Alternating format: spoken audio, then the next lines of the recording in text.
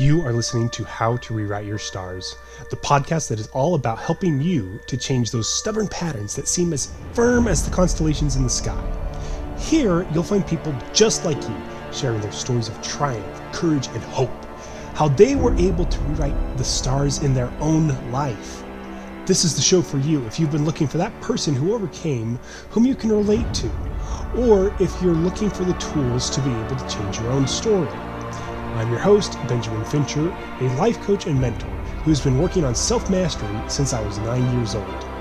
Join me now as I welcome another phenomenal guest to have them share their story with us today.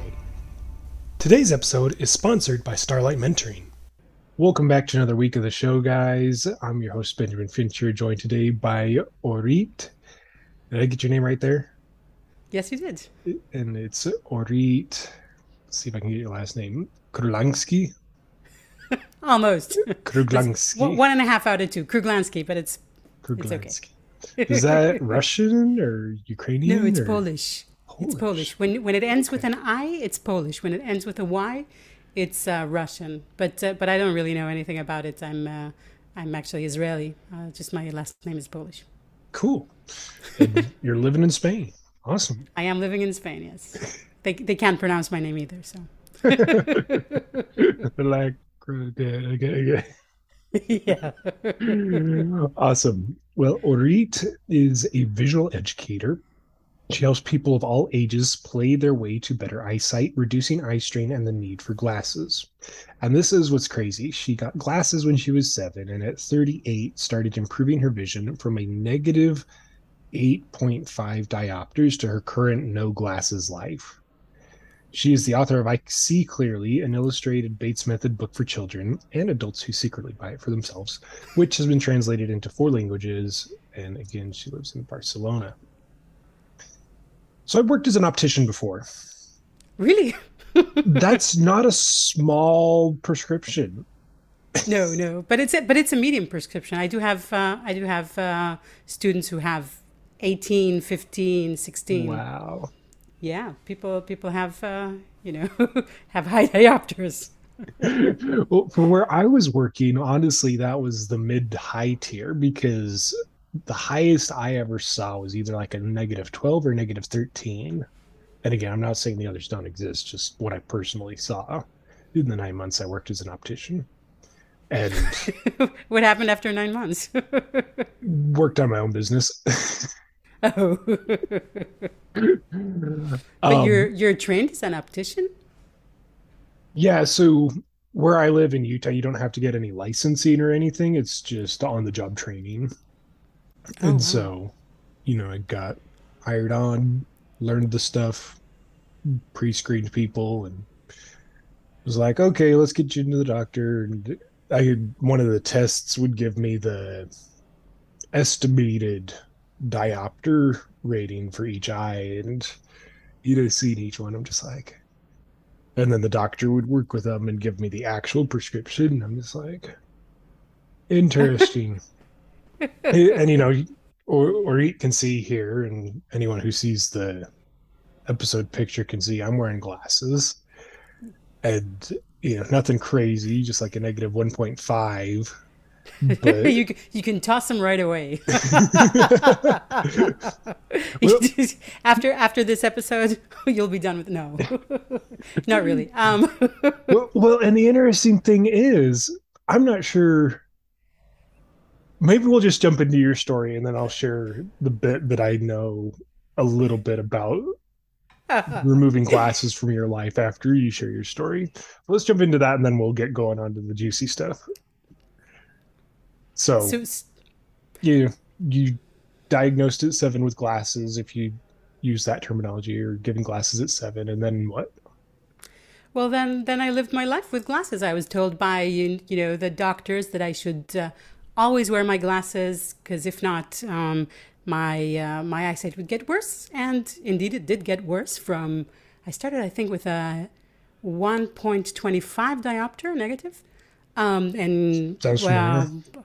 Yeah, and it grew and grew and grew and grew with me, and by the time I was 20 something, it kind of stopped at 8.5, and then I lived with 8.5, until I came across the Bates method and realized that it's reversible. And so I started reversing it, and here I am. Um, yeah, it's actually pretty amazing that nobody knows about it. But eyesight is a changing thing, like anything in the body, actually, like anything Right. in anything in life, or almost. Um, so yeah, it has to do with changing your seeing habits, with changing the way you use your eyes, and it has to do with taking off the glasses because the glasses kind of keep you in a fixed state of tension with the diopters that you got prescribed. So Okay. actually, what Dr. Bates discovered was that eyesight is variable and it changes even during like one day. It changes all the time, but glasses don't change. So Right. so you're stuck in a way with like your worst prescription with your highest diopter, and it's makes the eye produce the strain. So I mean, really, regaining your eyesight is all about relaxing. It's about relaxing the eyes and about relaxing the mind. So the glasses kind of like keep you stuck, and they Uh, do make eyesight worse. I mean, even optometrists kind of quietly say that it's true, very quietly. well, that reminds me. Um, I just went the other day this week to a running store. Oh, I promise this is related to eyes. okay. um, to get my running gait, GAIT, the distance, the form measured or assessed. Mm-hmm. And it was interesting because they did one test with the shoes I was wearing, and then they did another test with just me barefoot. And the one with Mm-hmm. me barefoot, I had like perfect form. And then with my shoes, my form was slightly off kilter, slightly, not correct, right?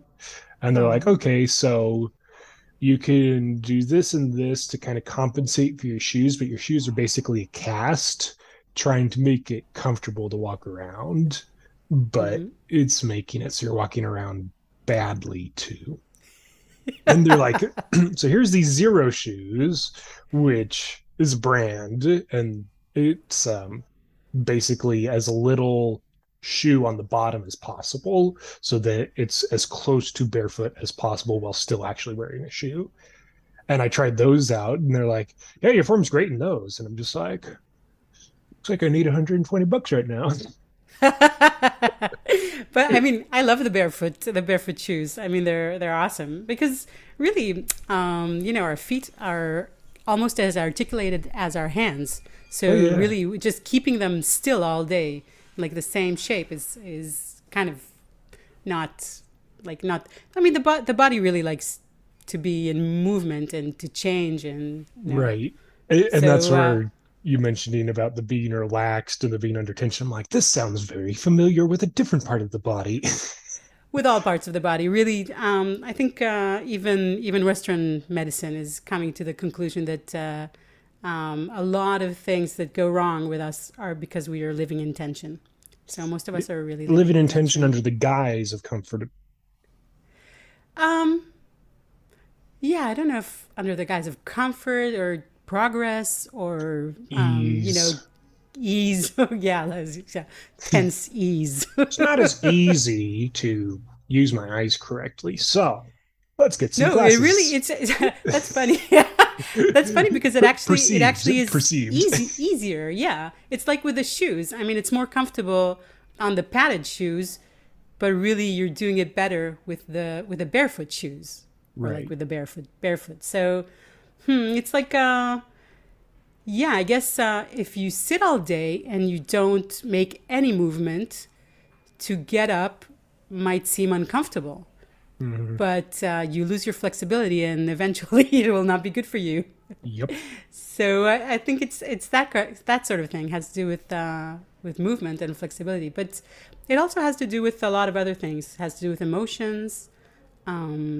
Really, eyesight has to do with emotions. Um, it's kind of a defense mechanism for people who need a little more padding to protect them from the world. Right. So I mean, most adults, like 80% or something like that, who use glasses, if they think back to when they started needing the glasses, can remember that it was a difficult moment for them. And I certainly remember it was a difficult moment for me when I got my glasses put on. My parents were having a really nasty divorce, which was, I mean, the best for them. It was there's like no complaints here. It was a good idea that they divorced, but it was really very difficult When you're emotionally at 7. home, and I was 7. Um, and also at school, I was kind of having a rough time. Didn't get along with other people, and I remember walking around thinking, I wish the world would just take a step back and give me some more space. Hmm. And then my vision slightly blurred, and then my parents, somebody at school noticed that my vision blurred, and they took me to the eye doctor, and they said, "Oh, she needs glasses." But really, what is this needs glasses? I can say, okay, she needs to see clearly, but the body doesn't develop all of a sudden a need for glasses. Right. Well, Um, and it makes me think of, I don't know if anciently or historically or however you will, before glasses became mainstream, they were not available commonly. And sure, you heard of people going blind, but I don't know. I just like to think back on history whenever stuff like this comes up that's super common now, but it was not common back then. It's like, what would the difference have been? And I can tell you. I can tell right. you. Wait, because glasses started being very, very much prescribed when schools started. Mm, So schools, like obligatory schooling, which is a system that keeps the children inside, indoors for hours, with discipline, sitting, not moving around, made people need glasses, and it's still the most common place where people who have childhood eyesight problems, they'll develop their problems is traditional or like normal schools. right. So that's how it started. But still, it was just I mean, it was just like a weird thing that happened to scholars or to people who read like tons of hours a day. It was not as common as it is now, and now it's becoming more and more common because our life is more and more stressful, more and more sedentary. We're looking more at screens, spending less time outside, and in So general, now you need the blue being light less lenses. free. You don't need it. You don't need anything. You need to go outside. You don't need to buy more stuff. Right. You need to. I mean, the blue blockers are okay, but it's much better to just like block the blue light by turning off your phone a few hours before you go to sleep. At That which point, solves it. the people in the optical industry will rebut by, but the largest source of blue light is actually the sun. Right, and the sun is Please. great. But the sun is great. The sun, yeah, gives you the blue light in the morning when you need it to wake up, and then it turns into red light. The sun is everything that lives on this planet lives in harmony with the sun, and we're no different. Yeah. So if you do wear sunglasses, I also recommend you stop. Because really we don't need protection from the sun for our eyes, and actually the fact that people wear sunglasses makes them more exposed to the sun because they don't notice how strong the sun is. If you're Uh, not wearing sunglasses, yeah. Yeah. through your eyes the body perceives how strong the sun is and creates all the skin protection and everything you need, and also you get out of it. You don't stay hours in the sun because you feel that it's not good for you. But if you're wearing sunglasses, you can just stay in the sun all day. So Get wait, burned. did I just catch a truth bomb that you dropped that your body will adjust the entirety of itself to the strength of the sun based off what your eyes are perceiving it to be?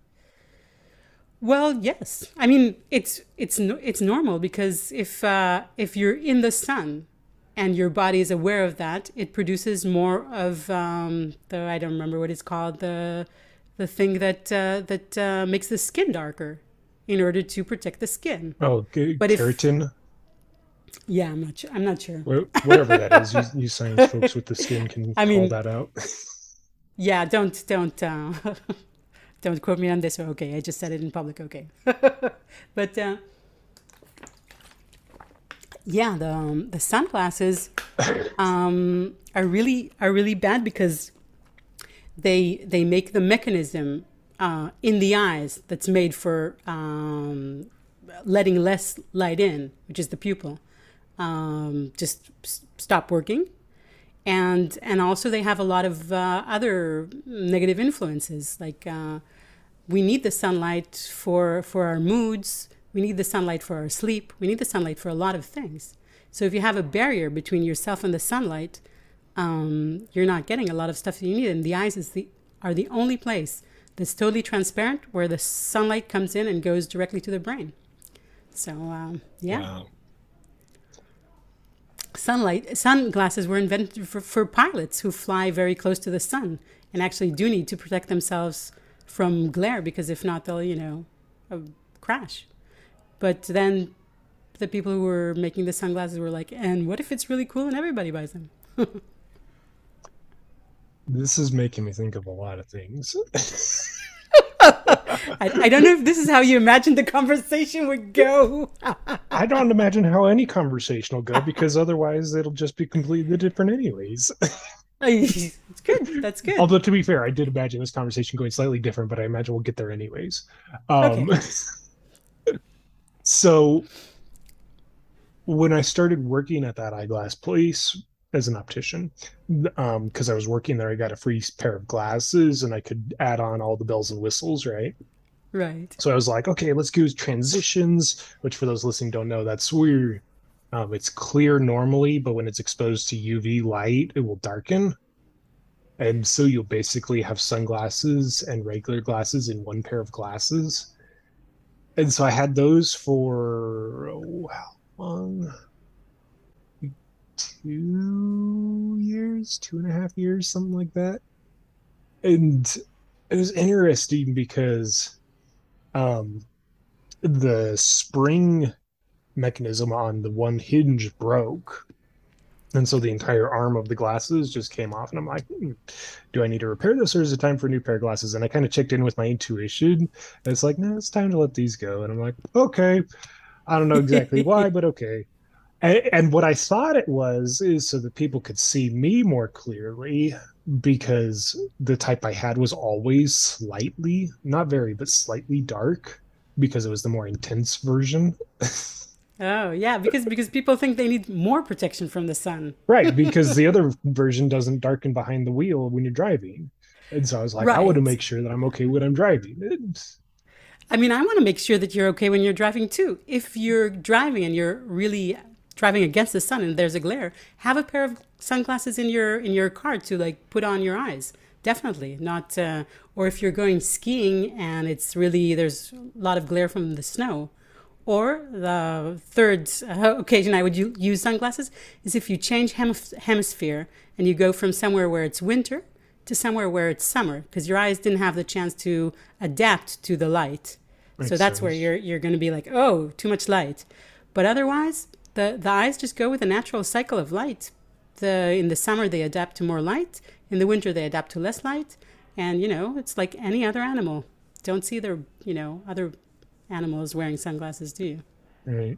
I'm curious if I'm happen to be more tan this summer than last. I'm not entirely sure, but I'm curious. I'm like looking at my arm right now. I'm like, hmm. Well, I don't know about the tan.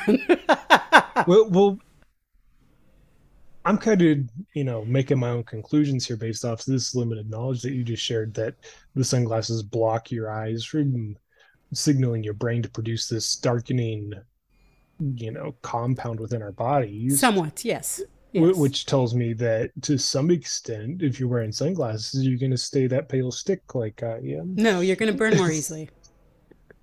No, you're going to burn more easily. Yeah, burn more easily and stay paler because you're not actually getting the tanning chemicals or compounds or whatever they're called. Yeah, I don't know. That's already And, like and taking it a you few know, steps we're, further. we're what's the word, hypothesizing with that Yes. at the moment, but I can um, I can assure you that the sunglasses are going to deteriorate your eye's ability to let in less and more light. You're going to be more light sensitive. That's for sure. well, People it's who use sunglasses all day long are more sensitive to light when it comes. I mean, it's normal. And well, that just also, makes sense based off of the dark versus the light aspect of right. it. Like it's like you're, if you will, it's like you're wearing rose tinted glasses, and then when you finally take them off, you're like, whoa, the world is like not all pink. Right, exactly. But there is a mechanism in your eye that's responsible for doing that already, which Right. is the pupil, right? That gets smaller when there's a lot of light and bigger when there's less light, lets in more light. And so when you have something that's doing it for the pupil is just like, okay, whatever, I won't do anything. Yeah, it's just like, your pupil becomes a couch potato. Exactly. I don't know about anyone listening, but I don't want my body to be a couch potato, let alone my eyes.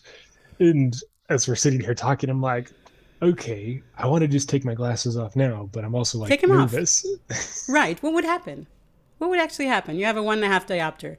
What is it? Right. What is it you need to see right now that you can't see? We're talking. Yeah. I'm Something not a going to make foot any and a like half in really front of me. nasty faces like. So, I always tell people to use glasses when they need them and not use glasses the rest of the time. So if you need to see something, then put on the glasses by all means. Or if you're going to talk to, I don't know, your boss about a raise and you feel you really need to look him in the eye and see every detail, put on the glasses. But in other moments, why do you need them? Or, Why do you need to maybe see we can like include driving until you actually can see better. I mean, I'm not sure well, what your opinion on that is. yes and no, yes and no.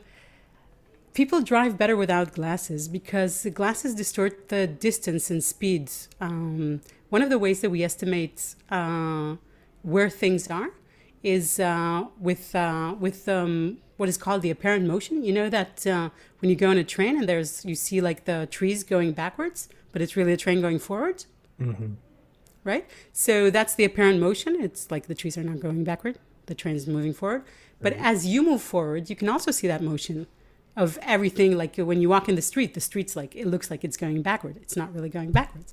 Right. So that's one of the ways that our brain estimates distances. And so people who wear glasses, if they're like -8.5, like somebody I used to know, like somebody I used to be, they they see things as smaller because the glass is like a minus lens, and they seem Right. further away. So when the really nearsighted people, when the car is finally pretty close, they're like, "Oh my God, I didn't know it was so close." They don't estimate distance as well. So definitely you need the glasses to know where you are if you don't know where you are, like to read the signs and stuff. But unless you're a very high diopter, you actually drive better without glasses.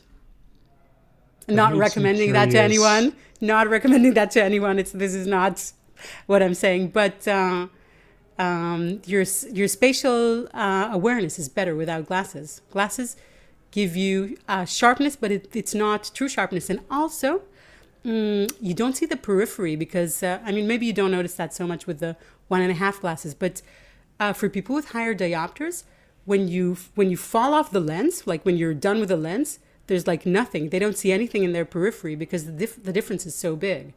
And really, That makes the sense. periphery is really important in order to know where you are, and also in order to feel safe.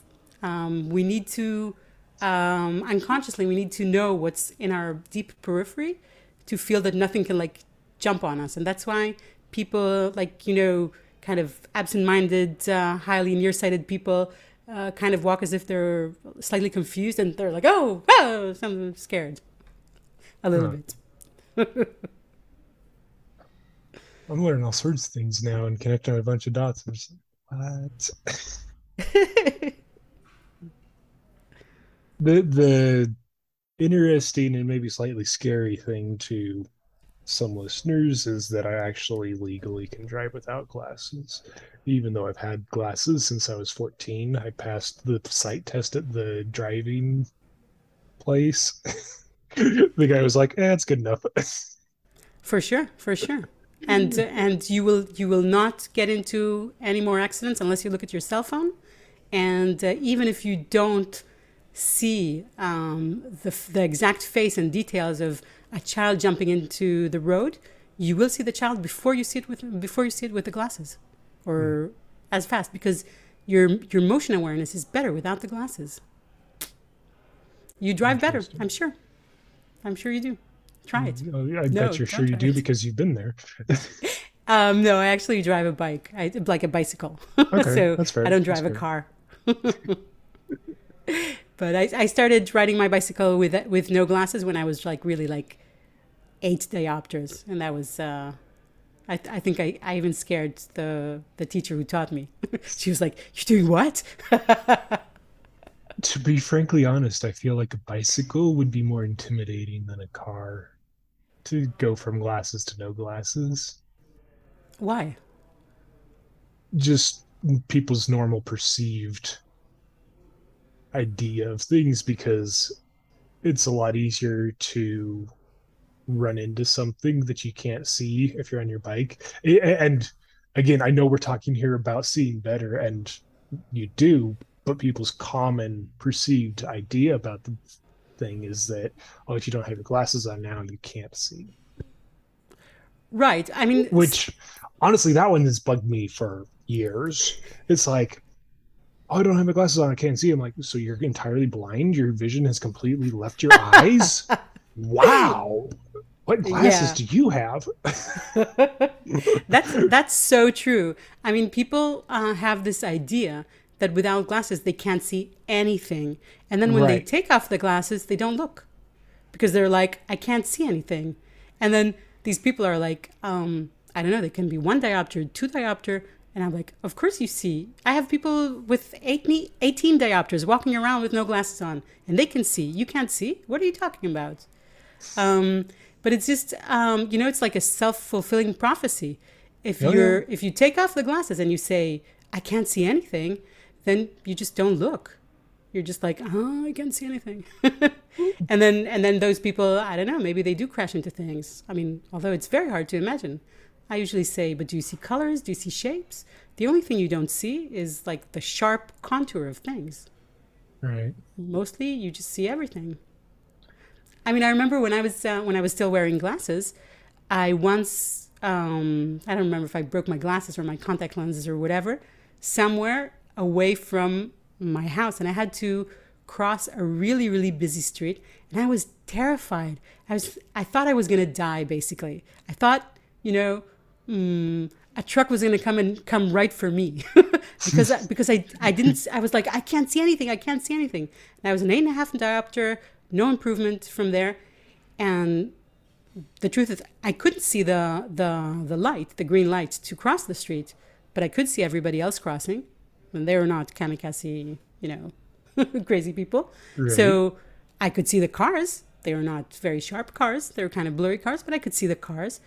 But I remember the experience is totally terrifying, and I think that's part of it. I mean, people are so used to seeing with their glasses that they're terrified to take them off. It's not so much about what they will see or what they will not see, but about what they feel. They feel um, defenseless, or And as I said, It's like a blurring your vision is a fence. defense mechanism. So when you take those glasses off, you feel totally vulnerable. So Well, and your glasses are a fence between you and the world, so when you remove them, you are now defenseless. You're totally, totally, fenceless. and you feel like that anything could harm you, can happen to you. Anyone is stronger than you, which is not the case, but Right. but that's the. I mean, it really moves a lot of emotions when you take off the glasses. Yeah.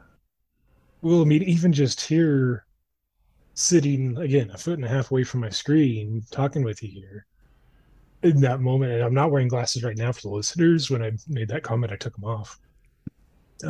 When Ori invited me, um, I'm here just like I could feel those emotions coming up, and I'm just like, it's okay. It's gonna be okay. It's yeah, it's going to be okay. There's nothing's going to attack you. Nothing is going. But I mean, the feeling is that something will happen, and you won't be able to control it. You won't be able to prevent it. Yeah, That's the feeling. yeah. Well, then I And remember when I was growing up, um, I would, be the kid with a flashlight under the covers. And right. then when I realized that was too bright, I took a small electronic candle because that was dim enough it wouldn't shine outside the covers. And then I was doing that one time without any covers over at my aunt's place when we were visiting. And the room was dark. And, it was still, I don't know, it was maybe 7 o'clock, but just that room didn't, maybe it was later. Anyways, the point is, I had just an electronic candle with me. You didn't turn the light on. Maybe it was later. And my mom comes in. She's like, "Hey, stop doing that. You'll ruin your eyesight." Which then sunk in a little bit. It was like, if I keep doing this, my eyesight's going to go bad. And the other one was, hey, if you sit so close to the screen when I'd be like 6 inches away playing a game Right. growing up, I was like, hey, stop doing that. You're going to ruin your eyesight. 14 years old. Ta-da, glasses. But did something else happen at 14? That's what I was trying to think when you mentioned that. I'm like, what was happening at 14? And nothing in particular has come A up year other before. than my dad was just like really, wait, no, 14 years old, not 2014. Those are two different years. Yep. Unless I was born in 2000, which I was not. My dad was like really mad, just having gotten frustrated with work and life and everything. In a couple, like 2, 3 years later, he quit his job and then started becoming a nice person. So there was Which, like certain tension. yeah, and I'm trying to think if there's anything in particular. Things weren't terrible, but they weren't great. I think that Hmm. there may just been enough things compounding. I'll have to think on it some more and come up with what it may have been It's exactly. But it's not necessarily something huge. I mean, I guess that's true too. people That's are kind of been, different, and um, and people react differently and are sensitive to different things. So um, a lot of people just going into adolescence and having to face like the social world of are you cool? Are you attractive? You know well, and I that. was homeschooled, so I didn't even go to school and deal with all of that. Wow, lucky you. Right.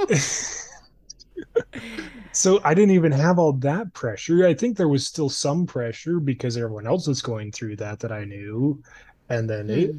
kind of second-handedly got to me, but not intensely. Well, the thing is, the people who wear glasses are usually just a little more sensitive than other people, and so things affect them. Right. So maybe you caught on some of the tension that was going on with your dad or with your friends, and it was just a little too much for you, and you wanted to kind of, have be more in your own space. Yeah. It, And does, it doesn't have to be something dramatic. Yeah. I think the other thing too is since I didn't have the chalkboard or whiteboard test, as I've heard it called, where, oh, you can't see the whiteboard? Well, we got to check your eyesight now. Oh, yeah, you need glasses.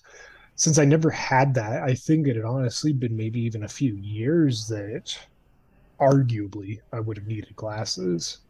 And it was just finally at some point that it was like, oh, let's go all have eye appointments. And then it's like, oh, you need glasses. Oh, oops. How long has that needed? Well, And so, the thing it, is, if we go back to the idea that eyesight is really changing, is really variable. right. A lot of people need glasses one day, or supposedly need glasses one day, and the next they don't. When we're talking about really low diopters, like half or 0.75, 1.25, it can just be a bad day. But then Right. once you put on the glasses and they stay on, the glasses themselves are going to make sure that you get used to the way of seeing that goes on with glasses. So Right. then you just develop the wrong seeing habits. So I mean, when kids come to me and they say, or their parents say, "Oh, we found out that he needed glasses," the first thing I say is, "Okay, make the glasses, but wear them as little as possible. Just only wear them when you need to." And a lot of times, the problem disappears. The problem just goes away. Or I don't know if you have. I have this like personal statistic of people who are like disobedient children and like stepped on the glasses, threw the glasses, or like lost the glasses, and or ate the prescription, or never told their parents. And most of these people they don't need glasses as they grow up, or they stay with like a very, very low diopter, like a 1.5, something like that. And it's really the good kids who are like, okay, put on your glasses, and you're like, okay, I'll put on my glasses. They're the ones that get all the big diopters. That's me. Raising my hand over here, but only slightly, because somewhere early in my growing up years, and it may have been when I was a teenage guy, I realized that my eyesight didn't have to get worse. Wow, awesome. And so I started out when I was 14 at like a -1, -125, like, both eyes. One was one, the other. Um, Mm-hmm. and then when I got my most recent pair of glasses earlier this year, it had gone up from my original prescription like 0.25 and removed the astigmatism. Oh yeah, astigmatism is like the easiest to remove. No, it really is. and and it's interesting because as I was talking to the optician or the optometrist or ophthalmologist, I think he's an ophthalmologist, anyways. Um, he says, yeah, and this went directly against what my mom had said for years. Because I asked her, I'm like, hey mom, why do you need glasses when I was like 6? And she's like, well, you see, my eyes are shaped more like a football, and your eyes are shaped more like a basketball. I'm Right, like, okay. right. But the And then when I question got is, glasses, I'm like, maybe my eyes are shaped more like footballs than you thought. right. But the thing is, why are your eyes shaped like a football? The eyes are soft. They're like a round, soft ball. Right. How do they become like like football? How do they? And that's an American football she was meaning. An American football, of course, yeah. The Spanish one Otherwise, would it's be like just like we're talking checkered about black and two white. spherical balls here. So the thing is, what Dr. Bates says is that it's the tension from the muscles around the eyes that squeezes the eyeball and deforms it. Right. And the optometrist told me, he says, your eyes are like a water balloon. Like a water balloon. And What I'm shape not is that? I'm just not sure. just that it's malleable. Right, exactly. Yes. And so he was like, yeah, so like maybe one day you're like this and the other day you're like this. And so Totally. but- Give me his phone number. and he didn't say it exactly to the point of, yeah, your eyeballs can get like 100% better to like not need glasses, because he's kind of in the business of glasses. And again, he's in the business of eyes, but it gets complicated quickly. You're actually here for my health, or you're here to sell me something? Okay, Well, it's a different I'm topic. I'm a really nice person, and I kind of believe that they're there for your health, but they just believe that is The your only health, and that the option. rest is Yeah. I don't think all eye doctors are evil. I think that there's some evil people out there, but I don't think they're the eye doctors and the people who check you and the Yeah. optometrists. I think they just they know what they know, and they don't know Right. what they don't know. So there's nothing they can do about it. They can't. But I mean, a lot of people with experience, be they optometrists or opticians or whatever, ophthalmologists, know that eyesight can improve because they've seen it. Right. I had a friend who had like I don't know what, a 1.5 diopter or something like that, and she went to live in the countryside with cows and rolling hills and just like this really beautiful place, no stress. And she lost her glasses. And when she came back to the city, she went to the to make a new pair of glasses. They told her, "You don't need glasses." She was like, "Oh, but I did." And they're like, "Oh yeah, that happens. That happens a lot to people who change their lifestyle to a more relaxed lifestyle, but just don't tell anyone." So I mean, if you have Uh, some experience, or optometrists know that if you come back from vacation, you'll have a lower diopter than if you're in the middle of exams, for example. Interesting. So they have And to know in a and sense. the again, going back to what just happened this year at the eye doctor, he said something along the lines of, "Oh yeah, like your eyeballs are kind of like a water balloon, and so the astigmatism has left for now, and you've just gotten this barely just a quarter more in each eye, or however it actually was."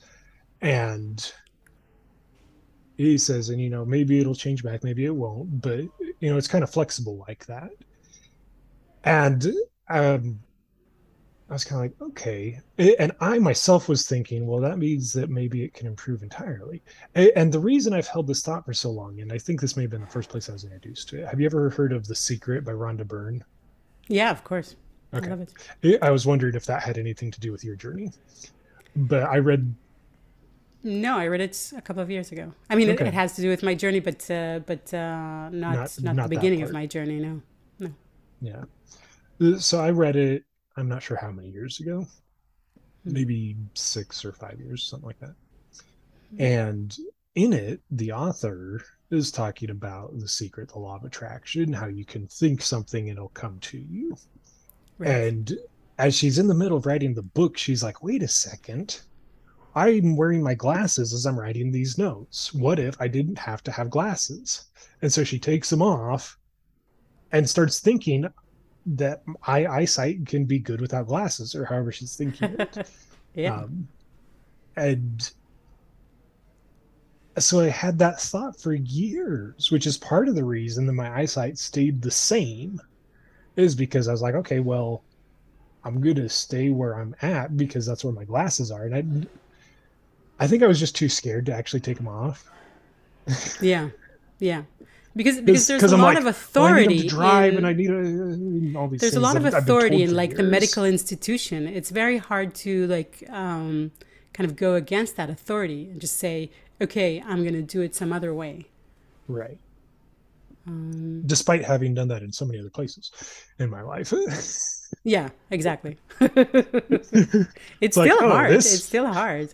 screw that official thought. I'm going to do a better thought. Right, right. But I think I don't know. I have to do it one thing at a time in a way. I can't like maybe if you would release all your blocks all at once, you could like I don't know, just like Fly off and, overflow. But I feel that most people kind of inch their way because we really like our blocks. oh, yeah, We're they're really comfortable. comfortable with them. We lean against our blocks. It's like, okay, what if I were all powerful? I could, not only heal my eyes, but just, do anything I wanted. That's like a scary thought. Well, and is it Maya Angelou that has that one poem that basically says it's not our darkness we're scared of, it's our light? It may be her, it I may be somebody else, but there's this poem that goes around that some awesome person wrote that it's a lot longer than this, but at the end of it, it basically summarizes in it's not our darkness, it's not our weakness, it's not our debilitation that scares us, that we're incapable, that we're not power, that we're powerless. It's that we are powerful, it's that we are capable, it's that we are amazing beings of light that are able to do a lot of things. That's what scares us. Yeah, I think And so. as I've considered that over the years since I first heard that, it rings more and more true each time. I totally agree. Totally.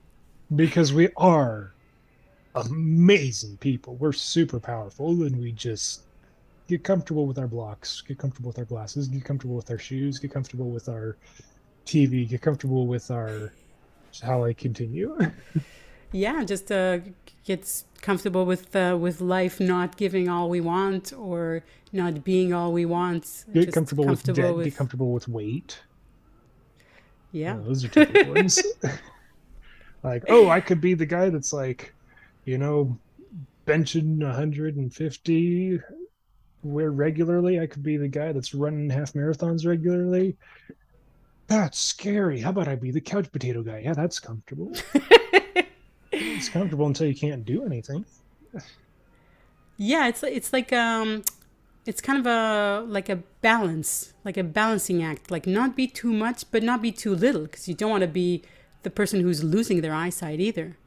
Right. That's I mean I have students who are really struggling with blindness, and that's scary. That's scary stuff. Oh yeah. And glasses, you're just like, oh, it's just glasses. It's normal. It's okay. So, but still, I always think that these challenges are here to teach us something, and that we if we can connect to them and listen to ourselves, then we grow with them. And if we just ignore them, they grow, Yeah. and we don't. I'm curious what your experience has been with this. Have you heard of Louise Hay? Yeah, of course. You know her book Heal Your Body? I haven't actually read anything of hers. Okay, that's fair. So this book Heal Your Body is like yay thick and like less than a centimeter.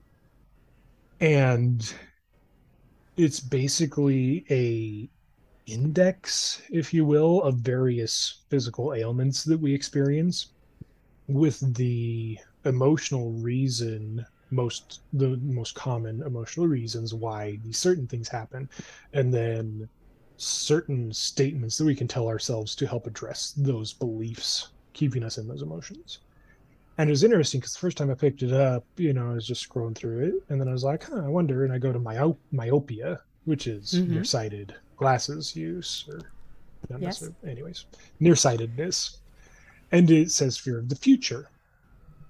And I'm just like, interesting.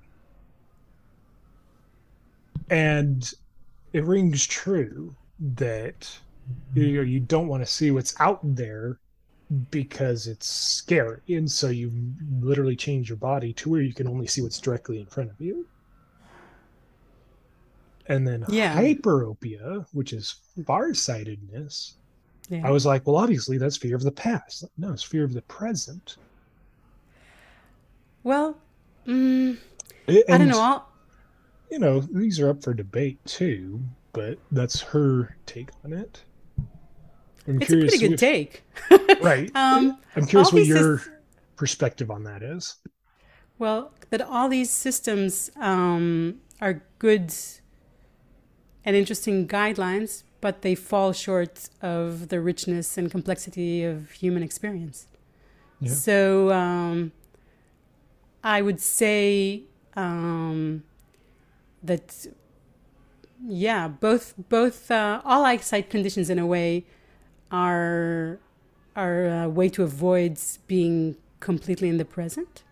So I wouldn't say only hyperopia has that characteristic. And definitely myopia has to do with fear, with the future. It also has to do with control, with perfectionism. And really, when you talk to the higher diopter people who have like really high negative glasses, then you can really see how they're living in kind of dread, like in a soup of dread. Mm-hmm. And the nice thing about it is that by practicing the Bates method and relearning to see, some of the dread goes away. So it's really nice to see some of the people who work with me who just like lost a few big fat layers of dread in their life Right. just from doing these like eye practices without working on the emotional aspects of it. Um, Can I interrupt here a sec? yeah. It's interesting you bring up the dread because as you said that, I'm like, oh yeah, that sounds like that's what it was when I got glasses. So I was becoming more aware of the world around me and of how on fire and doomed and terrible everything is. Oh yeah. Which, from a perspective it is, and from another perspective, things are going really good, and there's a lot of good people uniting together to make the world a better place. Well, it depends on where you're Totally. looking. And it was kind of around that age of 11, 12, 13, 14 where I really started to get into that type Into the of dread. thinking of, Oh, the world's ending. the world's ending. Yeah. That's interesting because the world is ending in terms of our time here is limited. Each Yeah, person, but you can live the entirety of your life just like dreading your death or pain or whatever, or you can live the moments that make up your life and have a life. right. So I don't know what the world is ultimately what's going to happen with the world, but but I don't think it's a good use of my time um, unless I'm going to do something about it. Right. So I am doing something about it in teaching people how to be less afraid and how to see better, and that's my contribution. And if that's going to stop the end of the world, then fine. And if not, that's also fine. Right. But I don't. Um, I don't know. During the pandemic, for example, people were like really news obsessed, and they were just like drinking up every statistic. And I was like, does it really matter? Are you doing something about it? Is there anything that you have the intention of changing, or are you just you know wallowing in the misery, or just like feeling that you need to be informed in order to be a responsible citizen? But if you're not doing anything about it, how is your being that informed? I mean, ultimately for me, it's almost like pornography, that you're like um, totally obsessed with something that's not happening in your life. Yeah. It's just like a very strong voyeuristic kind of thing, and you're getting like the secondhand emotion. Because I mean, during the pandemic, a lot of people died of COVID, and a lot of people died of other things, and you know, that's part of life. People get sick and people die. So um, yeah, it was interesting for me to see how people got into that we need to be talking about it all day long and be in the dooms Yeah. mood, and we need to be depressed and suffering, and people would be like, oh, how's it going? So I'm fine, thanks, I'm good. I mean, the pandemic was fine. A lot of very interesting things happen. My family's fine. I thank God. That's it. I, you know Yeah. but people felt like it was like antisocial to not be horrified and depressed, and you know. I mean, Yeah. part of my family thought that. My parents were like, "You're not watching the news." I was like, You're "No." not living your life. Your Well, turn. actually, What's your take now? And then I'll come up with something else. yeah. I mean, Shall we but continue they, this brawl of words? Or should we just live?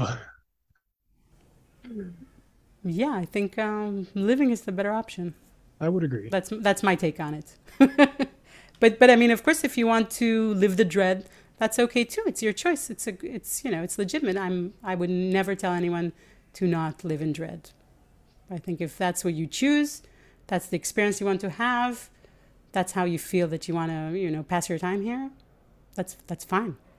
Which is almost more dissuasive than saying you shouldn't live in dread. Just, if you want to live in dread, sure. Instead of being like, oh, you shouldn't live in dread, because it's a slightly different mentality with both of those. And the one is enabling them to keep fighting to be in dread, and the other is giving them permission to be in dread, which then they're just like, oh, I don't actually want to be here. No, but people who live in dread want you to come with them. Oh yeah. They're like, no, I don't want to be alone Commiserate in with me. I dread. feel awful. Come with us. so it's not like I'm not saying anybody should come to Joy with me. I'm whoever wants to come to Joy. They know where I'm at. They're welcome. But if you don't, that's fine. But people who live in dread feel that everybody should live in dread and even live in their particular dread. No, if it's like climate change or the government doing this or that or whatever, whatever your pet peeve is, they feel that everybody should be on that. Or if they're So, like, there's so many venomous and poisonous animals in the world. Well, let me tell you about my top 10. right, exactly. Was that me when I The was sh- younger? was it? Yeah. I wasn't trying to get people dreading, at least consciously, but it was the one way you could describe it as a morbid curiosity. Right. I Hmm. didn't label it as morbid at the time, but maybe that's what it was. Maybe it wasn't. It was Hmm. just one of those things that fascinated me, and maybe that played into the dread levels that led me to get glasses. I'm curious if all the terror and dread in 2020 with associated with everything that happened that year is why I went up a quarter diopter. Maybe yes, maybe no. Well, could be a lot of people lost some eyesight because of the time that we spent in dread, indoors, and in front of screens. So these three things, like the pressure, that even if you didn't feel it personally or you were okay with it, it was all around you. Mm-hmm. And the fact that a lot of the time we spent a lot more time inside than outdoors. And inside is really not a good place for your eyesight. Eyesight likes distance and likes change, and home and walls is not very exciting for eyesight. That makes me So, think if I should adjust anything in my dream house schematic to allow more distance. well, windows. Just Yeah, have a lot of windows. there's going to be a lot of windows. And then if you want to adjust something in your workspace, move your computer to somewhere where the window is visible from where you're sitting, and move it away from the wall so you have a 3D distance, not like a 2D. It's not like the screen on the wall, but have like three-dimensional distance. And then you can put like a plant on the left, on the right So to by how much? Like excite by your eight periphery. inches or by like a couple feet? Um, yeah, just a little. I mean, 8 inches. If Because it's that's like where I'm a sitting right now. flat Is white wall, there's is about there a, eight is there a inches from the window? screen to the wall for me right now. That's. I mean, I'm not so good with inches. How much would that be in centimeters? About 20 centimeters, maybe. Yeah, it could be. It's Could be more. about Could be more. that far. No, that's not far enough. That's not a very big difference. If you could get like this far and then have some things, because part Maybe like of part 30 of what centimeters. yeah, 30 or 40. Part of the things that are not so good for vision is just like looking at the screen and forgetting about everything else. So if there is no everything else, um, you're kind of just looking at the screen. Okay. So you just like lose all this periphery. Really, I mean, if you want to think what good vision is what happens when you walk outside. When you walk outside, you're never looking at one thing for more than a few seconds, not even a few seconds, right? Because you're like, oh, look a dove, oh, look a tree, oh, look a dog passed, oh, just like things happening. Flower And they bush. don't happen This. just here; they happen all around you, right? And so it's like different focal distances, a lot more vision further away. You're not like well, I mean, of course, unless you're walking with your cell phone. Um, so just like if you want to know what's good for your vision, just think about walking outside. Walking outside is the best thing for your vision. Unless you're totally lost in your thoughts about how the world is coming to an end, and then you like But if you're step in there, outside some is the best place to be, anyways. right. Depends what your doom scenario is, Because that because you way you might you can might want to be in actually like a be in nature and allow that negativity to seep out into the trees that then will process it properly. Right, right. But I mean, if you're in that doomsday state, maybe you're not into trees, more into Right. like atomic shelters or. Well, I know I was in a really bad mental space earlier this week, and I was just like, I need to get outside. And I went outside, we went on a nature walk, and it was phenomenal. And I came back so refreshed. Right, So it but you depends on have to your kind of intention. have that idea in you, um, that when you're not okay, nature will help. Yeah. Because most people are like, oh, I'll just look at my cell phone more time, or just like have some The thing that caused the cookies. problem will help me get out of it. Well, I know poor cell phone. It's not really causing the problem.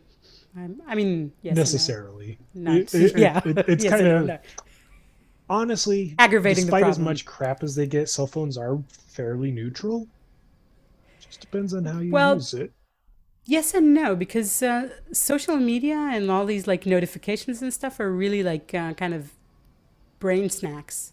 Yeah. So they do. They're kind of addictive in a sense. But of course, do you know the thing about the addictions in the rats?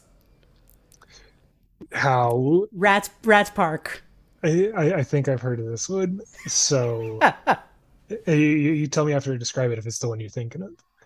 So rats were given a bunch of different options for drugs, like basically a bunch of laced food and then a bunch of not laced food. And when they just were given like a plain empty box with just laced food and just normal food, or maybe it was water. Anyways, Water. It was water, but okay. that's So not. water. So laced water with drugs and then normal water without drugs. If they were just given an empty room, they would go to the laced water and kill themselves from drug overdose within a short amount of time. But if they were given a way to socialize or a way to um, not entertain, Play. play, a way to play, like Yeah. a rat jungle gym or however you will, Hmm. then they were like, oh yeah, life's worth living. Let's go get her drink the normal water or whatever went through their tiny rat brains. Well, I mean, rats are pretty smart, but Right. the thing is, the way that we think about addictions is really connected to like the first rat experiment where it was just like one rat, the laced water and the non-laced water, and the rat was just like bored out of its mind and just overdosed. And then years later, somebody was like, "Wait, but maybe that's not such a good experiment," because then people were like, "Okay, it's drugs. You can't help yourself. It's the drugs that cause the addiction, right?" And Mm-hmm. then what do you say about shopping addiction or addiction to gambling? But okay, and then the other guy came and did the rats paradise thing where they were like other rats and they were like jungle gyms and places to hide, and the rats were like. Nah, okay, that was fun, but not going to do it anymore because I'm more interested in other things. And it's really interesting because it changes the way that we look at what's addictive, and finally, what's addictive is us having a void inside us that we need to fill, Yeah. and then we can just choose what we fill it with.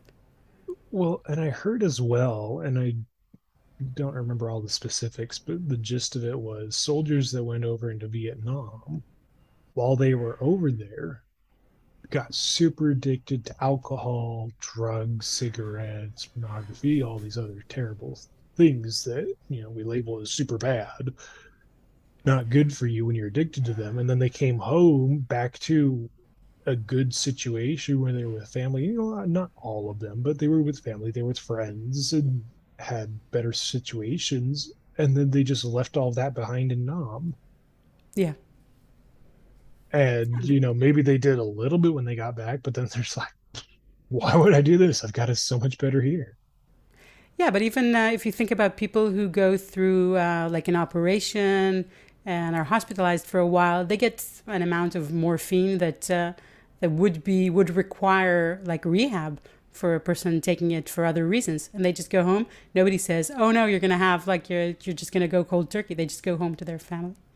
Right. and that's it. Nobody says, "Oh, you're on this You like really have to strong." stop using morphine. Yeah, they're just like goodbye, and nobody complains. It's not like they go into some withdrawal symptoms. They don't. They just go Yeah. home very happy to be alive. Hmm. And, for the people that are in those family or friend situations that are dealing with some kind of addiction right now, it's like, okay, well, look at what you are lacking. Are you not being fully open or connected with the people around you? How can you change that to be better and more, I'm going to use this word, intimate? Yeah, It's not sexual, it's just intimate, like close. personal, one-on-one or in a small group. Like, how can you be more connected in a positive way? Yeah, but I really think these things are a big challenge. I mean, it's easy to give like a recipe, but people have all sorts of baggage that, in a way, Yeah. it's easy and hard. It's You have all the both. resources at the tip of your fingers. Trouble is, books don't build monuments. Books don't build monuments. People do. Books don't build lives. People do. And you have to choose into it and actually do the work. Right, but I mean, it's no small challenge. I mean, even with people dealing with the addiction to glasses, which is not so extreme and not considered even anything in our society. Um, Sometimes it's not easy for them to give up this protection. It's not I just imagined myself taking my glasses and just breaking them in half. And right, I'm but like, maybe not so not fast. quite yet. I might still need them. Might still have some situations where I will need them. But that's Hmm. not to say that I will need them forever or for long. No, probably won't. I mean, Along those if you so lines, decide. right, along those lines, I'm curious. We've talked about a lot of the steps without detailing about one, two, three, four, five. Um, but is there any kind of summary or additional steps that you'd be able to share here for the listeners for how to go from glasses to glasses less and just good vision? Right. Okay. Well, the the thing is, what you need to do is practice better seeing habits. The first seeing habit, and the most important one, is relaxation. So, if you're more relaxed, you see better. Um, but there are also some techniques for relaxing the eyes that are specific, like covering your eyes with the palms of your hands. It's called palming, and it really helps rest your eyes. For a So visual, that that's looks like the monkey in the See No Evil. right, but it's not, because you have to like cross your fingers over your forehead, over your third eye. So it's more Okay. like, it's not like this, because if you Okay. do that, you Okay. can't breathe. Kind of do it more triangular So way. for a visual, it's not the See No Evil monkey. Yeah, it's another monkey. And so It's that's the like person. Okay, so you're covering your forehead with, you're making a triangle, and you're not exactly, making a square. You're making a triangle. The palms over your eyes and the fingers overlapping over your forehead.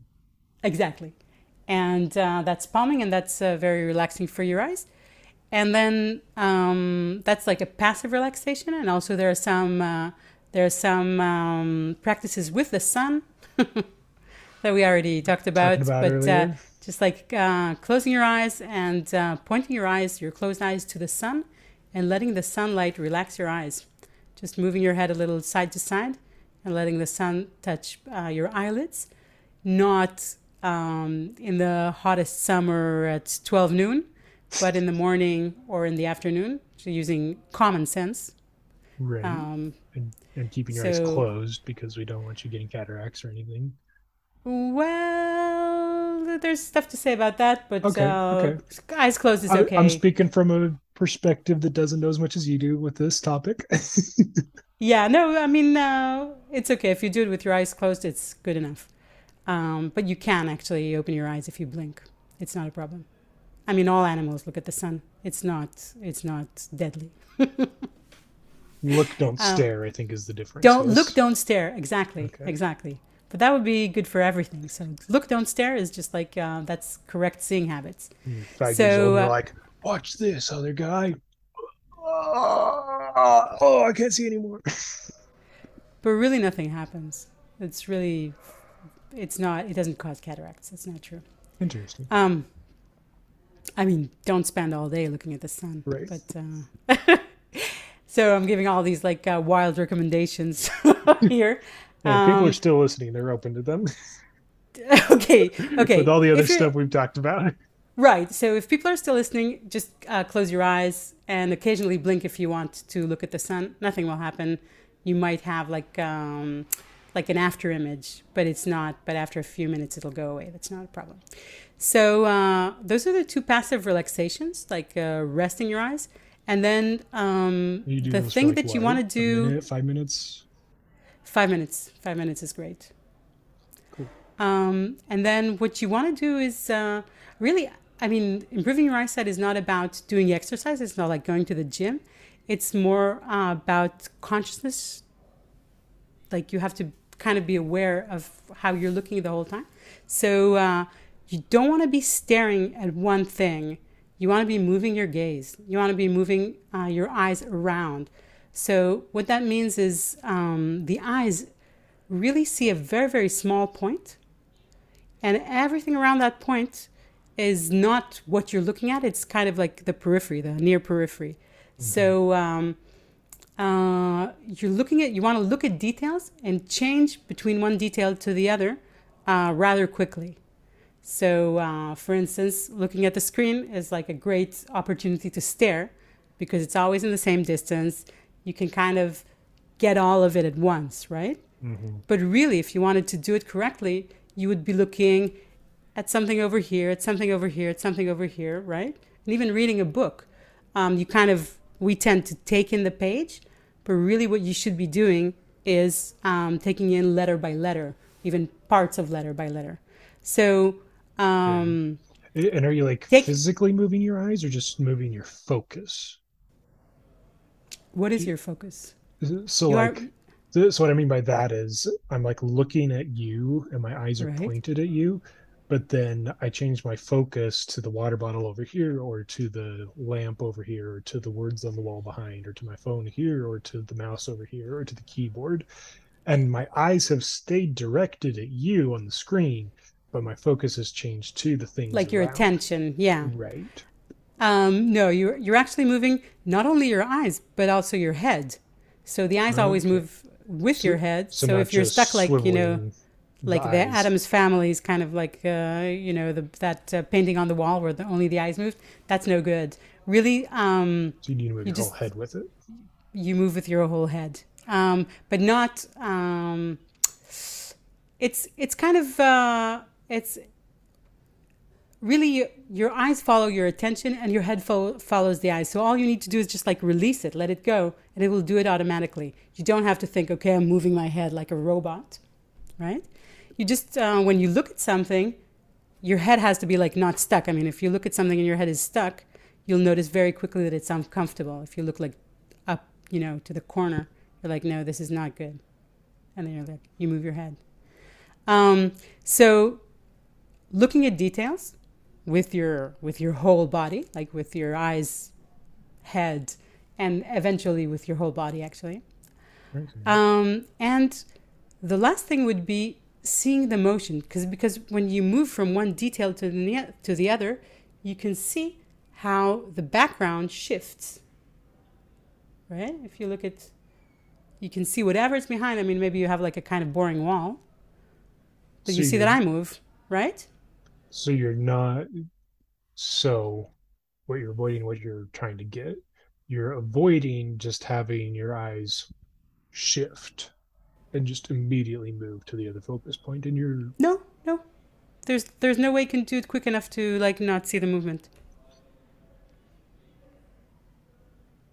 but Because you're trying it to all allow moves. your eyes to actually see the stuff in between instead of just changing or I mean, you're trying to be aware of that, of the change. I mean, okay. the change happens because even when you like turn your head around, you will see that it's like the room is moving backwards, like in the train, Uh-huh. right? So So are that you happens trying to not naturally. blink during the No, transition or I'm just be natural? definitely not trying not to blink. Blinking is a very, very important, and we're all under blinking. We should be blinking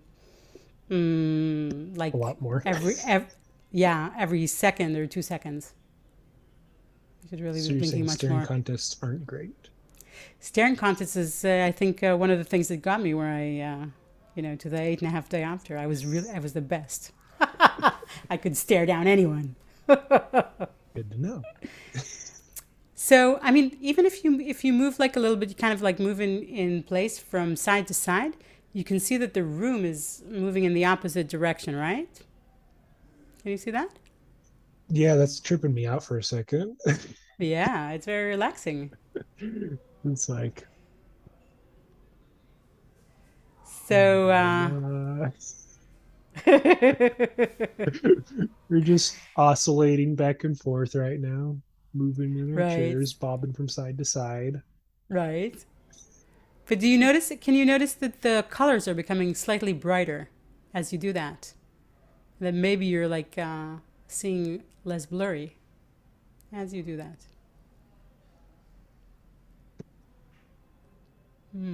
Okay, that's cool. So these are really the things you have to like look at a small detail within the context of the wider periphery, and notice the motion of everything when you move from one detail to another. Oh Yeah, my God, because when I'm we've lost you. sitting, We've lost you. He's gone. we'll be back in a half hour. Yeah, that's interesting. Hmm. That's wow. Wow. That's wow. So normally, I'm going to describe to the viewers what's happening for me right now. So normally, when I'm sitting in my chair in my office, I've got some words that are written in like size 48 font, maybe 72 font, and they're like 4 feet away. Yeah, 4 to 3.5, 4 feet away from my eyes, about a meter um, away from my eyes, up on the wall above me. And then I've got some more like another foot, so like 5 feet away over on the other side of the wall and over on the other wall. And as I was just doing that simple motion of just bobbing back and forth, basically keeping, kind of moving my hips, but keeping my butt on the chair, but moving the whole of my body back and forth, kind of like um, I'm thinking of those like clowns you can like punch and then they pop right back up. Right. Exactly. But like just moving my upper body like that back and forth between like 15 degrees and 15 degrees. So like 30 degrees total. Hopefully I'm describing this in a way that makes sense. My technical terms. And as I was looking up at the one that says adventure and visionary up at the top, they became clearer than when I'm normally just sitting in. When I just shifted my focus to the other wall, and that's like to my left instead of in front of me. So moving the back and forth left and right wasn't really doing that for the other one. And then I look back up at the wall in front of me and it's blurry again. But then I Right. do the back and forth and it becomes clearer after a few seconds. Ex- What? exactly. So you just have to like do the back and forth all the time now.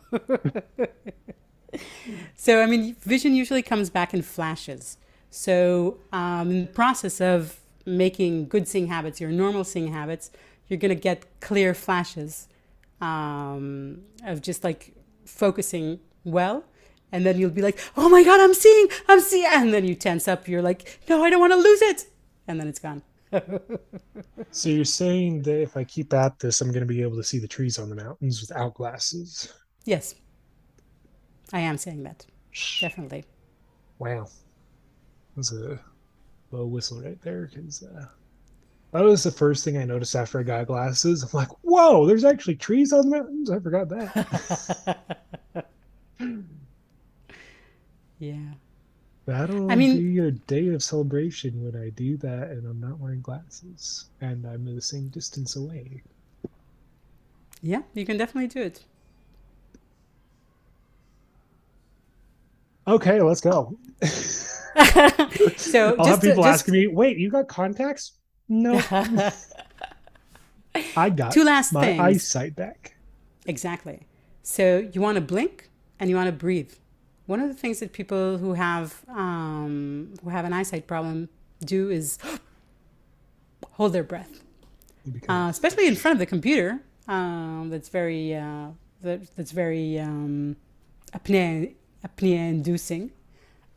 People hold their breath. So when you get very used to blinking and breathing comatose constantly, state. yeah, well, Not so quite, but similar.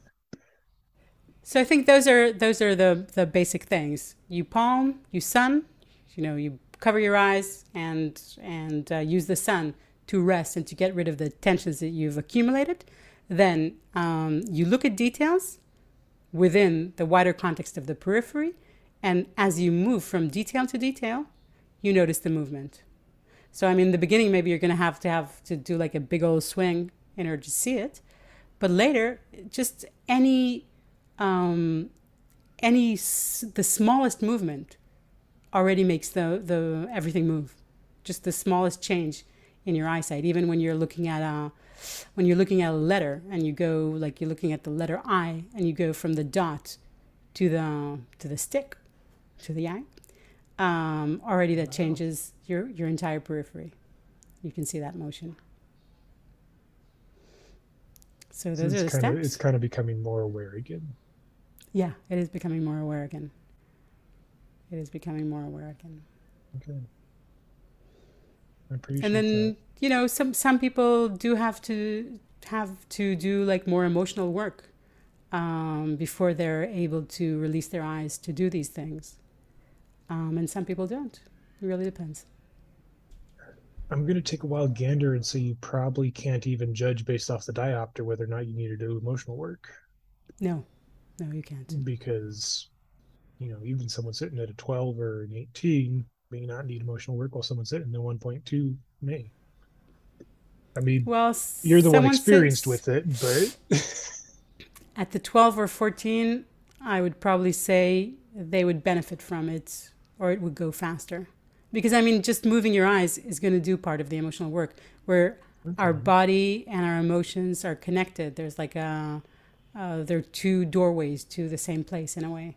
So by making your body more flexible, you're opening up to emotions, and you can do it that way, or you can do it just through emotional work even. So go through one door, go through the other door, go through both doors. Sounds like it's up to the viewers to decide how they'll do it. Yeah, Or if they'll as keep long the as you doors go. shut, which, Yeah, you can keep the doors shut. I'm totally not. I'm not telling anyone they should take off their glasses. I'm just saying that you need to know it's possible. Then, if you don't want to do it, don't do it. It's really which then gets that not itch in the back of your mind. You're like, what if I did? right. But I really should do yoga, but I don't. Right. So, so when some yoga teacher comes and says you're not flexible enough, I should, but no, I'm busy doing something else with my life. It's okay. It's perfect. Everyone's on their own journey, and I think that's the beauty Exactly. of it. Yeah. Is some person at 14 will have done what somebody else at 69 is just beginning, Right. and somebody at 20 is doing what somebody at 30 is not even ever gonna do. Right. But the journeys are so different. I Oh yeah. mean, when you talk about dread, a lot of times it's hereditary. Hereditary. You get dread from the war your grandparents participated in, or the famine that was, the Great Depression, or the Great Depression, whatever. So I mean, it's not even all of it is yours. So, just do what you enjoy. Yeah. And the great thing is that those hereditary issues are resolvable. Some of them are, and some of them aren't. I have no idea. I wouldn't, And maybe it's the next generation, your kids, that'll be breaking some of those chains. Maybe we're breaking the chains. Like, it's all different journeys. Yeah. I know that I'm a chain breaker, but I don't think I'll be alive long enough to break all the chains that came to me. Probably not all of them. There's a lot of chains. The other cool thing is we do have generational awesomeness come down to us too. Also, totally. I think that one gets neglected too much. Yeah, I know. Awesome. I'm really thankful for the generational awesomeness that was passed along to me. Yeah. Well, I feel like we're about ready to wrap up here, Orit. But thank you so much for being on the show. And anything you'd add before we wrap up and tell people where we can find you? No, I don't know. I think I said everything. Awesome. I think I said everything that occurs to me today. Muchas gracias. De nada, un placer. Excellent. Let's throw some Spanish into this episode. Come on. Right. I'm fluent in Spanish. I imagine you're fluent in Spanish. Are you fluent in Spanish? Yeah. Oh, we could have done it in Spanish. Maybe we'll do it in Spanish. Well, for people who want to find you, where can they find you at so they can learn more about the awesomeness you do with your ojos? Can find me at iseeclearly.org. That's my website. Is that I as in eyeball or I as in me? I as in me. Okay. I See Clearly. It's the name of my children's book. And that's where you can find me. I work in Spanish and in English. iseeclearly.com? No, .org. .org. iseeclearly.org. Yeah. Awesome. Yeah. I don't know English, what else to Spanish. Add. She's got you both. If you know Spanish, you can find me at oritojos.com. And that's, my Spanish there's like a really more like a longer time big blog with all my journey, my experiences from the beginning, more or less, from like 8 or 10 years ago when I started. So a lot of it is there. Excellent. And that's on oritojos.com. Yes. But the English is good also.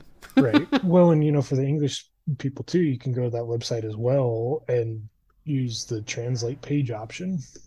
Right. Not going to be nearly as accurate as reading it in Spanish, but yeah, I'll probably get it across. Maybe, yeah, yes, probably. Maybe no. Probably. Hopefully, fingers crossed, right? Yeah. Awesome. Well, again, thank you so much for being on the show today with me, Ori. Oh, thank you. Excited for the listeners to be able to rewrite their stars and see clearly. And I think that's what we'll leave off with today is just remember you can rewrite your stars. And sometimes that looks like seeing more clearly, seeing what's around you, being more aware physically. Yeah, being more present. And knowing that it's not a destiny that you can't change. Yeah. I think we get too wrapped up in that, don't we? Yeah, we do. Oh no, I've got this health issue. How will it ever be solved? Did you try the other option of it can be? Right, exactly. All right. So thank you very much. I had a great time. It's great talking to you, and I'd love to hear how your process goes for how your glasses addiction goes. Okay. I'll keep you posted.